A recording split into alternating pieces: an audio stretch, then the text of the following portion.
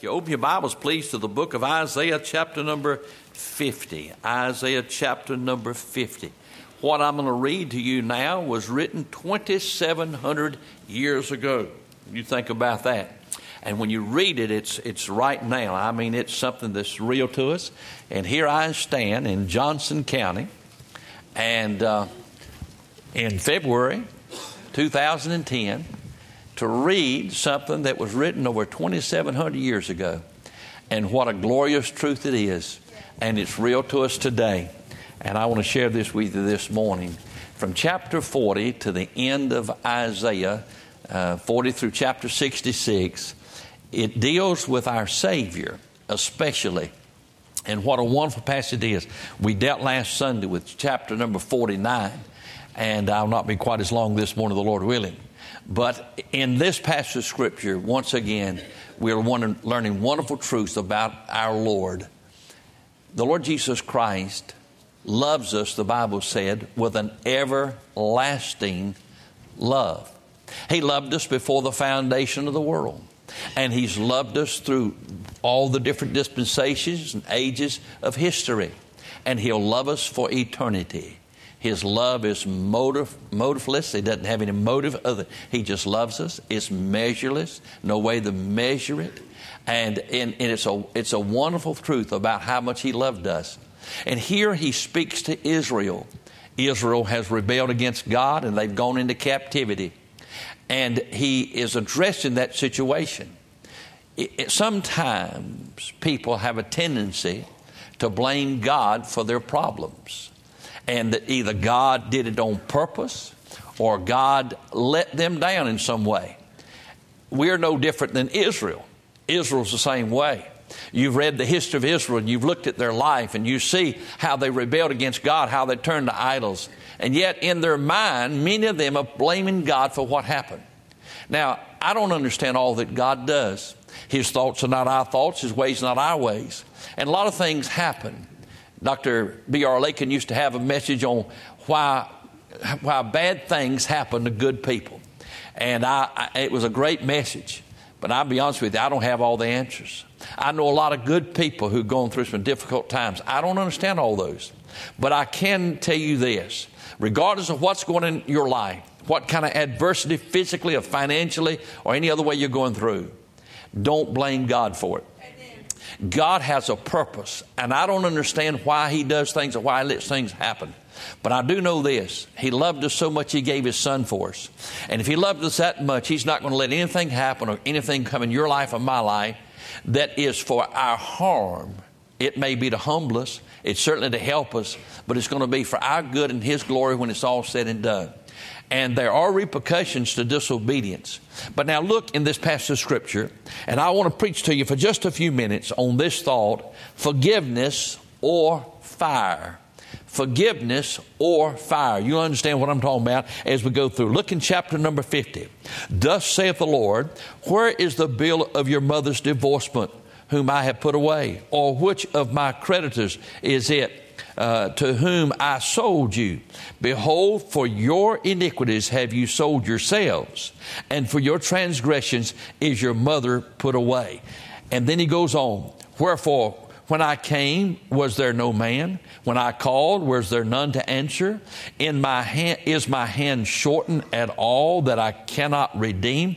I have and have I no power to deliver? Behold, at my rebuke I dry up the seas. I make the river a wilderness. Their fish stink because there's no water, and die for thirst. I've clothed the heavens with blackness, and I made sackcloth their covering. The Lord hath given me the tongue of the learned, and that I should know how to speak a word in season to him that is weary. He awakeneth morning by morning. He wakeneth mine ear to hear as the learned. The Lord hath opened mine ear, and I was not rebellious, neither turned away back. I gave my back to the smiters, and my cheek to them that plucked off the hair. I hid not my face from shame and spitting. For the Lord God will help me. Therefore shall I not be confounded.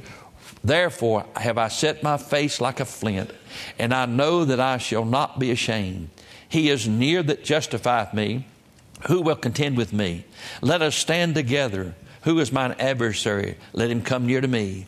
Behold, the Lord will help me. Who is he that should condemn me? Lo, they all shall wax old as a garment, and the moth shall eat them up. Who is among you that feareth the Lord, that obeyeth the voice of his servant, that walketh in darkness and hath no light? Let him trust in the name of the Lord, and stay upon his God.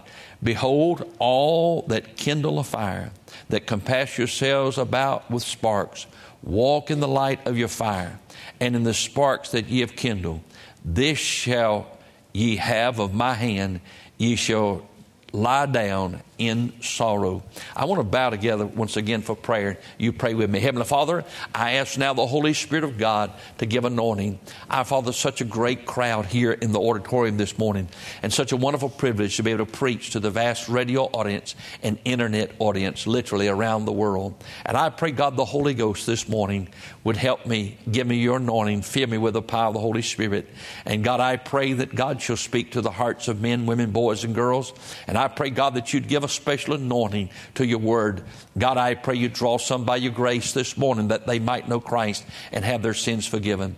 I pray that God's people could be greatly encouraged and blessed from the word of God. And God, I bow before you and confess there's no good thing in me, but God, apart from your anointing this morning, nothing of eternal value take place. God, I pray, Father, that you speak to my heart now, and Lord, speak through me to your people in Jesus' name. Amen. In this wonderful passage of Scripture, here we have that great gospel story. This morning, Brother Ricky in the assembly read once again John chapter 3, verse 16. For God so loved the world that he gave his only begotten Son, that whoso believeth in him should not perish, but have everlasting life. But I want you to turn to another passage in the Gospel of John. Look in the first chapter of the Gospel of John, because I believe that this part of chapter 1 of the Gospel of John is very parallel to what I've just read to you here in this passage of Scripture. Listen to what it says, and I want to begin the reading with verse 1 to get down to where I want to read in verses 11 through 13. In the beginning was the Word, and the Word was with God, and the Word was God. The same was in the beginning with God. All things were made by him, and without him was not anything made that was made. In him was life, and the life was the light of men. And the light shined in darkness, and the darkness comprehended it not. Now, would you skip over, please, to verse 11? And he came into his own, and his own received him not. But to as many as received him, to them gave he power to become the sons of God, even to them that believed on his name, which were born not of blood, nor the will of the flesh, nor the will of man, but of God. And the Word was made flesh and dwelt among us, and we beheld his glory. The glory as of the only begotten of the Father, full of grace and truth. In this passage of Scripture, he gives an account of the coming of our Lord and how that he came into his own, meaning Israel, and they rejected him. In this passage of Scripture, I want you to note in the first place, in chapter number 50, the reason for their judgment. Why did they go into judgment? He starts off by saying, now, is it my fault? I want you to prove it if it's my fault. If I have disowned you, if I have done that, I should have written you a bill of divorcement. And so where's that bill of divorcement? Where's the proof that I have disowned you? But the truth of the matter is, God never failed us, but we failed him. And God didn't bring all this on them. They brought it on themselves. They created their own problem. Here's the reason for it. Why is it that they are going through such judgment? He gives two reasons. Notice in verse number 1, he says this in the latter part. Behold, your iniquities. Behold, for your iniquities have you sold yourselves, and for your transgressions is your mother put away. He said it's because of your disobedience, because of your sin. And most of our own problem we create for ourselves. And he says to Israel, it's because of that. But then further in verse number 2, he said, when I came and called, there was no answer. He said, is my arm shortened that I cannot save? And he said, is my hand shortened that I cannot save? And you see, not only did their sin lead them into judgment, but the rejection of redemption. And so when a person dies and they are separated from God, is it because God threw them out? Is it because God disowned them? Is it because God rejected them? No, it's not. The reason men suffer and the reason there's judgment is because of sin. But there's a second reason. It's because of a refusal to accept the remedy, to accept what God's got for you. And he said, I've called and my hand's still able to save, but you wouldn't accept it. And so here's a person who is alienated from God by sin, but God's provided for that sin to be taken care of. But they rejected him. And they have rejected what he wanted. And here, that reason's given to us clearly in that passage of Scripture. It's because of your sin. He said, you've sold yourself into slavery. You've done that. You rejected me. He came into his own, and his own received him not. They wouldn't receive him. They wouldn't accept him. But now notice the reaction of the Savior. People see God as this. He's a mean old God up there, and he says, you got to do this and you got to do that. If you don't do it, I'm going to put you in hell. But no, watch this. Notice this, how the Holy Ghost of God expresses that in verse number 13. I have clothed the heaven with blackness and made sackcloth their covering. Let me explain to you the scene here. This is a scene of a funeral. It's a scene of sorrow. It's a scene of sadness. He said, because of your sin, and because you would not let me save you, because you would not respond to me, he said, I've made the heavens black. I've covered them with sackcloth, garments of weeping. God has no pleasure in the death of the ungodly. God's not pleased for men who reject him and die and go to hell.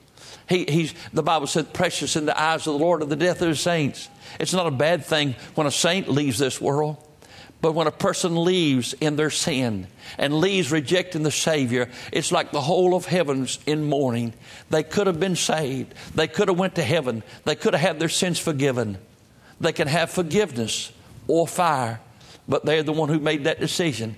Isn't that a sad thing? Here's his reaction. I want you to understand that he said, I have no pleasure in the death of the ungodly. He drapes all of glory with sackcloth when somebody rejects him and dies and goes to hell. A sign of repentance, a sign of mourning, a sadness. And that's his reaction to their sin. But now notice, I want you to notice his readiness to hear. Notice what he says in this passage of Scripture. Look at verse number 4. The Lord hath given to me the tongue of learning, that I should know how to speak a word in season to him that is weary. And he waketh morning by morning, he waketh mine ear to hear as to learn. The Lord hath opened my ear, and I was not rebellious, neither turned away back. He said, my ears were open. He said, I know exactly what you need. He said, I'm learned. God, the Lord Jesus Christ knows what you need. He knows what is in your heart. He knows the longing of your life. He knows the burden you're carrying. And he said, I know how to meet that need. I can speak to your need. I can meet that need. And he said, I'm listening for your call. Call upon me and I'll answer thee and show thee great and mighty things. Whosoever shall call upon the name of the Lord shall be saved. If my people, which are called by my name, will humble themselves and pray and turn from their wicked ways, then I'll hear from heaven. I'll forgive their sins. I'll heal their land. He's listening. Notice his readiness to save. He wants to redeem. He wants to save. He's ready. He knows how to do it. And he's listening and waiting. And he did that for Israel until the very day that the Assyrians came and took the northern kingdom into captivity. And the Babylonians came later and took the southern kingdom. To that very day, he said, I was waiting. I was listening for you to call. And you never called. You never responded. You never turned to me. Oh, but he was also ready. And you and I, in the hour you're living in, God's willing to save to the uttermost all who call upon him. He's able to do that and willing to do that if you'll but call. I think of that passage of Scripture I quoted almost every Sunday.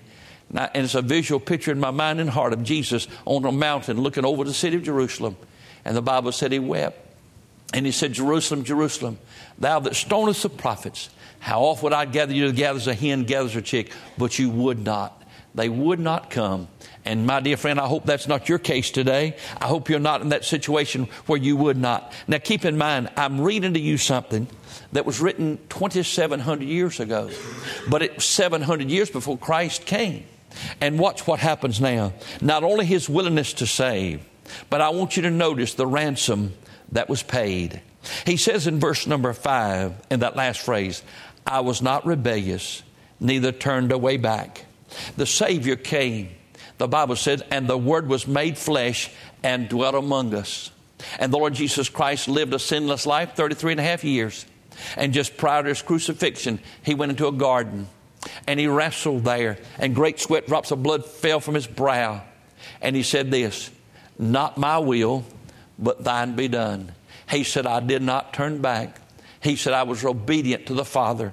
God the Father sent me to taste death for all men, to be made sin for all the human mankind. And he said, I was not rebellious.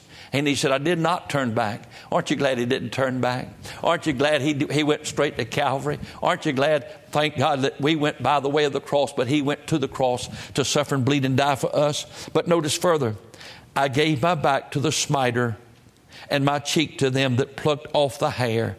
And I hid not my face from shame and spitting. That's our Lord. You remember that passage of Scripture? The Bible said they mocked him. They put that purple robe on him, and they beat him with a rod. They put a crown of thorns in his brow. They pulled out his beard, and they spit upon him. They spit upon the Creator of this world. They spit upon the one who fashioned and formed them in the womb. They spit upon the one who loved them before the foundation of the world. They spit upon the one who would hang on that cross and suffer and bleed and die. And on that cross, pray for them and say, Father, forgive them. They know not what they do. Oh, listen, notice the ransom that was paid. All of that humiliation, being clothed in human flesh and suffering the death of the agony and the agony of the cross. Listen, he said this. He said, I gave my back to the smiters. He was beat with that cat of nine tails. And they literally ripped the flesh from his bones. And he was beaten so bad, the Bible says his visage was so marred. That means that his face was swollen. You may have seen people who've been in a horrific accident, and their face and their body has swollen, cuts and bruises that you hardly even recognize them. You don't even know who they are. Well, that's what happened. And Jesus was so severe that he didn't even recognize him as being a human being. What an awful, awful thing. When you see that picture of Christ on the cross and he's got blonde hair and he seems just a little bit of blood on his hands, a little bit on his feet. That's not what he looked like. Oh, listen, he was beat. And he said, I was willing to suffer all that shame. He humbled himself and became obedient unto death, even the death of the cross, the ransom that was paid. And he said, why? Why was he willing to do that? Why was he willing to do that? Notice what he said. He said, the Lord will help me. He knew that the Father would be there with him. Although he cried, Father, he said, my God, why hast thou forsaken me? God was still with him. The Father was still with him. And the Father took him. And God accepted that sacrifice of sin. He knew this. He knew also that eventually all of his enemies would be destroyed. And he knew this. He knew that. Notice what it says in the last part of verse 7. I have set my face like a flint, and I know that I shall not be ashamed. That word ashamed means disappointed. Disappointed. He wasn't going to be disappointed with the results of Calvary. He wasn't going to be disappointed that people that he suffered, bled, and died for. I want to thank God that I was able to come and get saved. I want to thank God that God saved me and God did that for me. And for many of you here in the building and in the radio audience, he's not disappointed. And he knew this, that he'd not be disappointed. The ransom that was paid. Notice the resolve of his heart. He said this, I set my face like a flint. Nothing would deter him from Calvary. He came intending to die. It wasn't a change in course. It wasn't the fact that they rejected him and his whole grand plan disintegrated and his disciples left him and the Jews turned against him and Rome crucified him. That wasn't all a mishap. That was all part of the plan. And God did that. And he said, I set my face like a flint. His resolve to go to Calvary. He determined that that's where he's going. I came not to be ministered to, but to minister and to give my life a ransom. He came to suffer and bleed and die. And he's resolved to do that. Nothing to deter him. Nothing to change him. He's coming to do that. He's coming to do that. Look over at Isaiah 53, and I don't want to get too far ahead of myself. I simply want to read this, and you're hearing most of it this morning. Look in Isaiah 53. I'm talking about the ransom that was paid and the resolve that he had. Who hath believed our report, and to whom is the arm of the Lord revealed? He shall grow up before him as a tender plant, as a root out of dry ground. He hath no form nor comeliness, and when we shall see him, there's no beauty that we should desire him. He is despised and rejected of men, a man of sorrows and acquainted with grief. And we hid as it were our faces from him.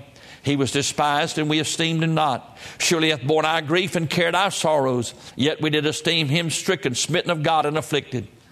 But he was wounded for our transgressions. He was bruised for our iniquity. The chastisement of our peace was upon him. And with his stripes we are healed. All we like sheep have gone astray. We've turned everyone into his own way, and the Lord hath laid upon him the iniquity of all. He was oppressed and he was afflicted, yet he opened not his mouth. He's brought as a lamb to the slaughter, and as a sheep before his shearer is dumb, so he opened not his mouth.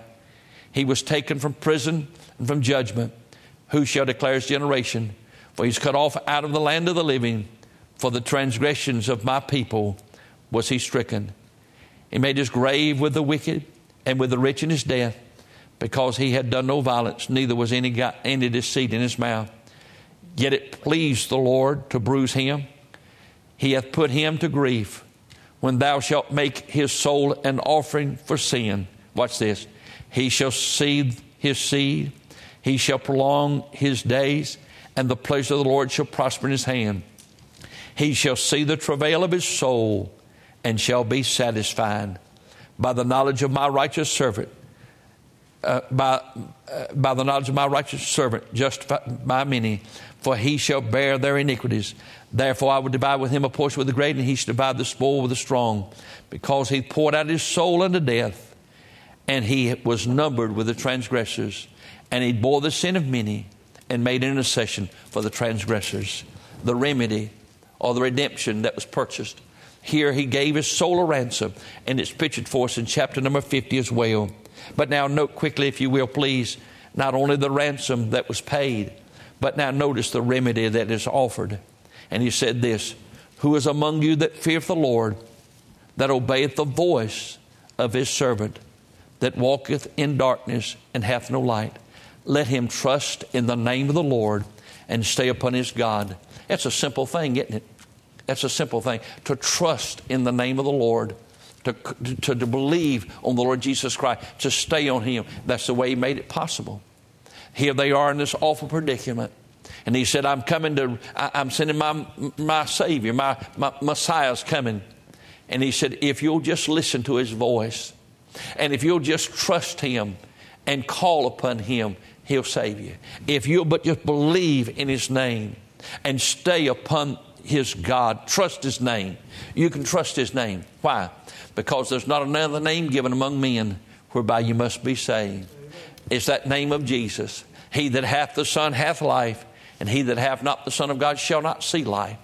I'm thinking about that extended hand back over in chapter 50 and in verse number 2. He says that his hand's not shortened, that he cannot redeem. He said, short meaning I've not drawn it back. It's still extended. I've not drawn my hand back from you. It's still extended. Here's a hand that offers forgiveness. Here's a hand that offers redemption. But now look at the last verse. Here's the ruin of those who will not respond. And notice what it says in this passage of Scripture. Behold, all you that kindle a fire, and that compass yourself about with sparks. That has to do with their own, trying to build their own way to heaven.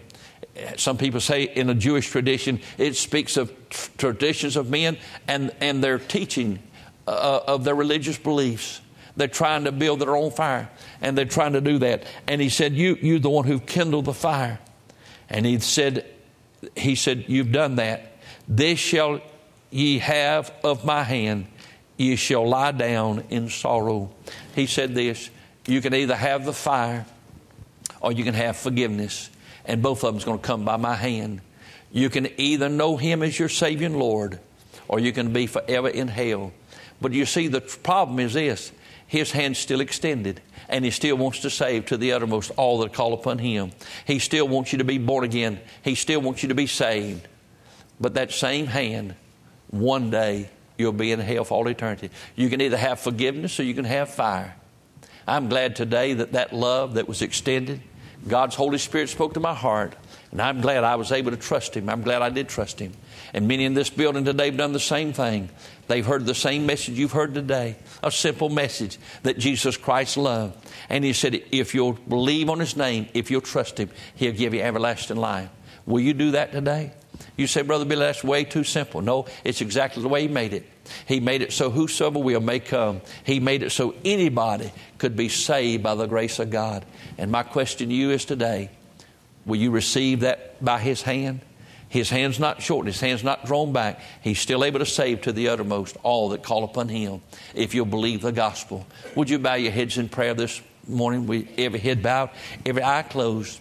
And while we're praying this morning, I wondered this morning, do you realize that the problem is not what God's done to us, it's what we've done to ourselves. He told Israel that.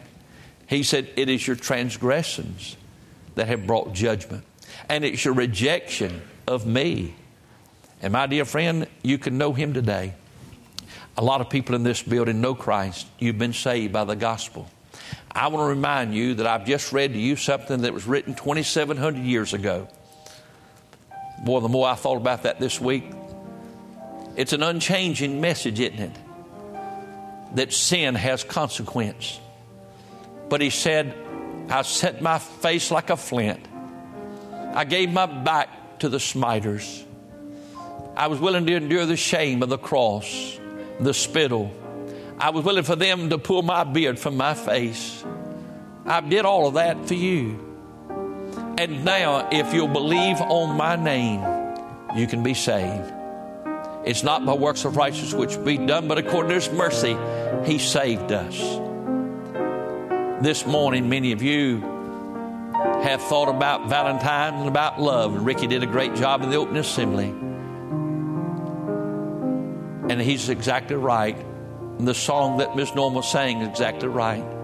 And Brother Danny, there's never been a place or time, never been a card written or a song sung that could express better the love of God than what was expressed at Calvary when he gave his own son.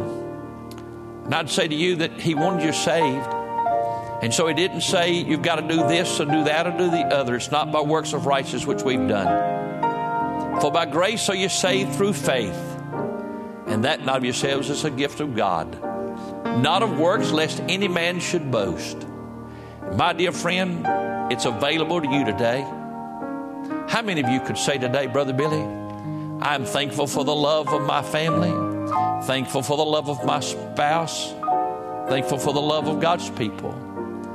But I can say this morning that the greatest love I ever experienced was when I came to Jesus and I felt that redeeming, forgiving love that made me a child of the King and a son of God.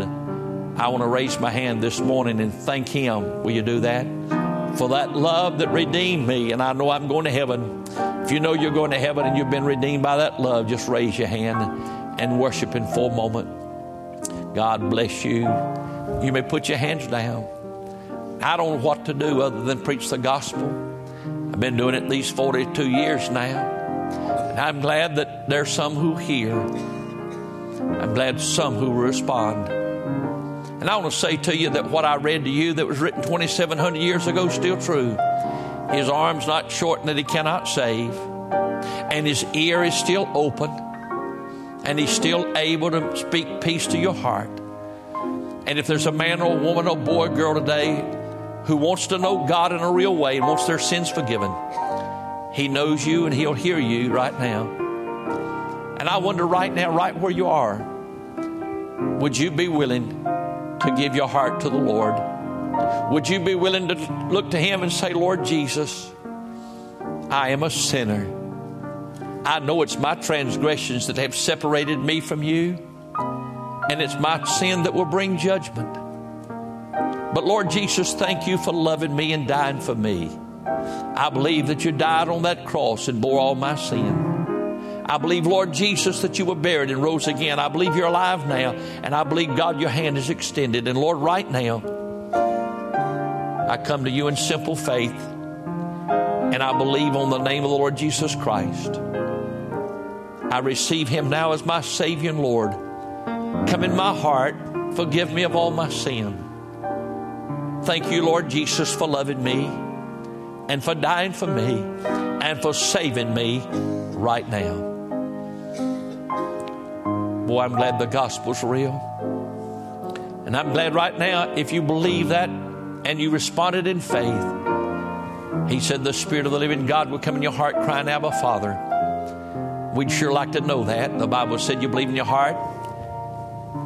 on the Lord Jesus Christ, believe in your heart, confess with your mouth the Lord Jesus, I believe you ought to do that. I believe you ought to make a public profession. I believe you ought to let people know you got saved. I want to give you that opportunity.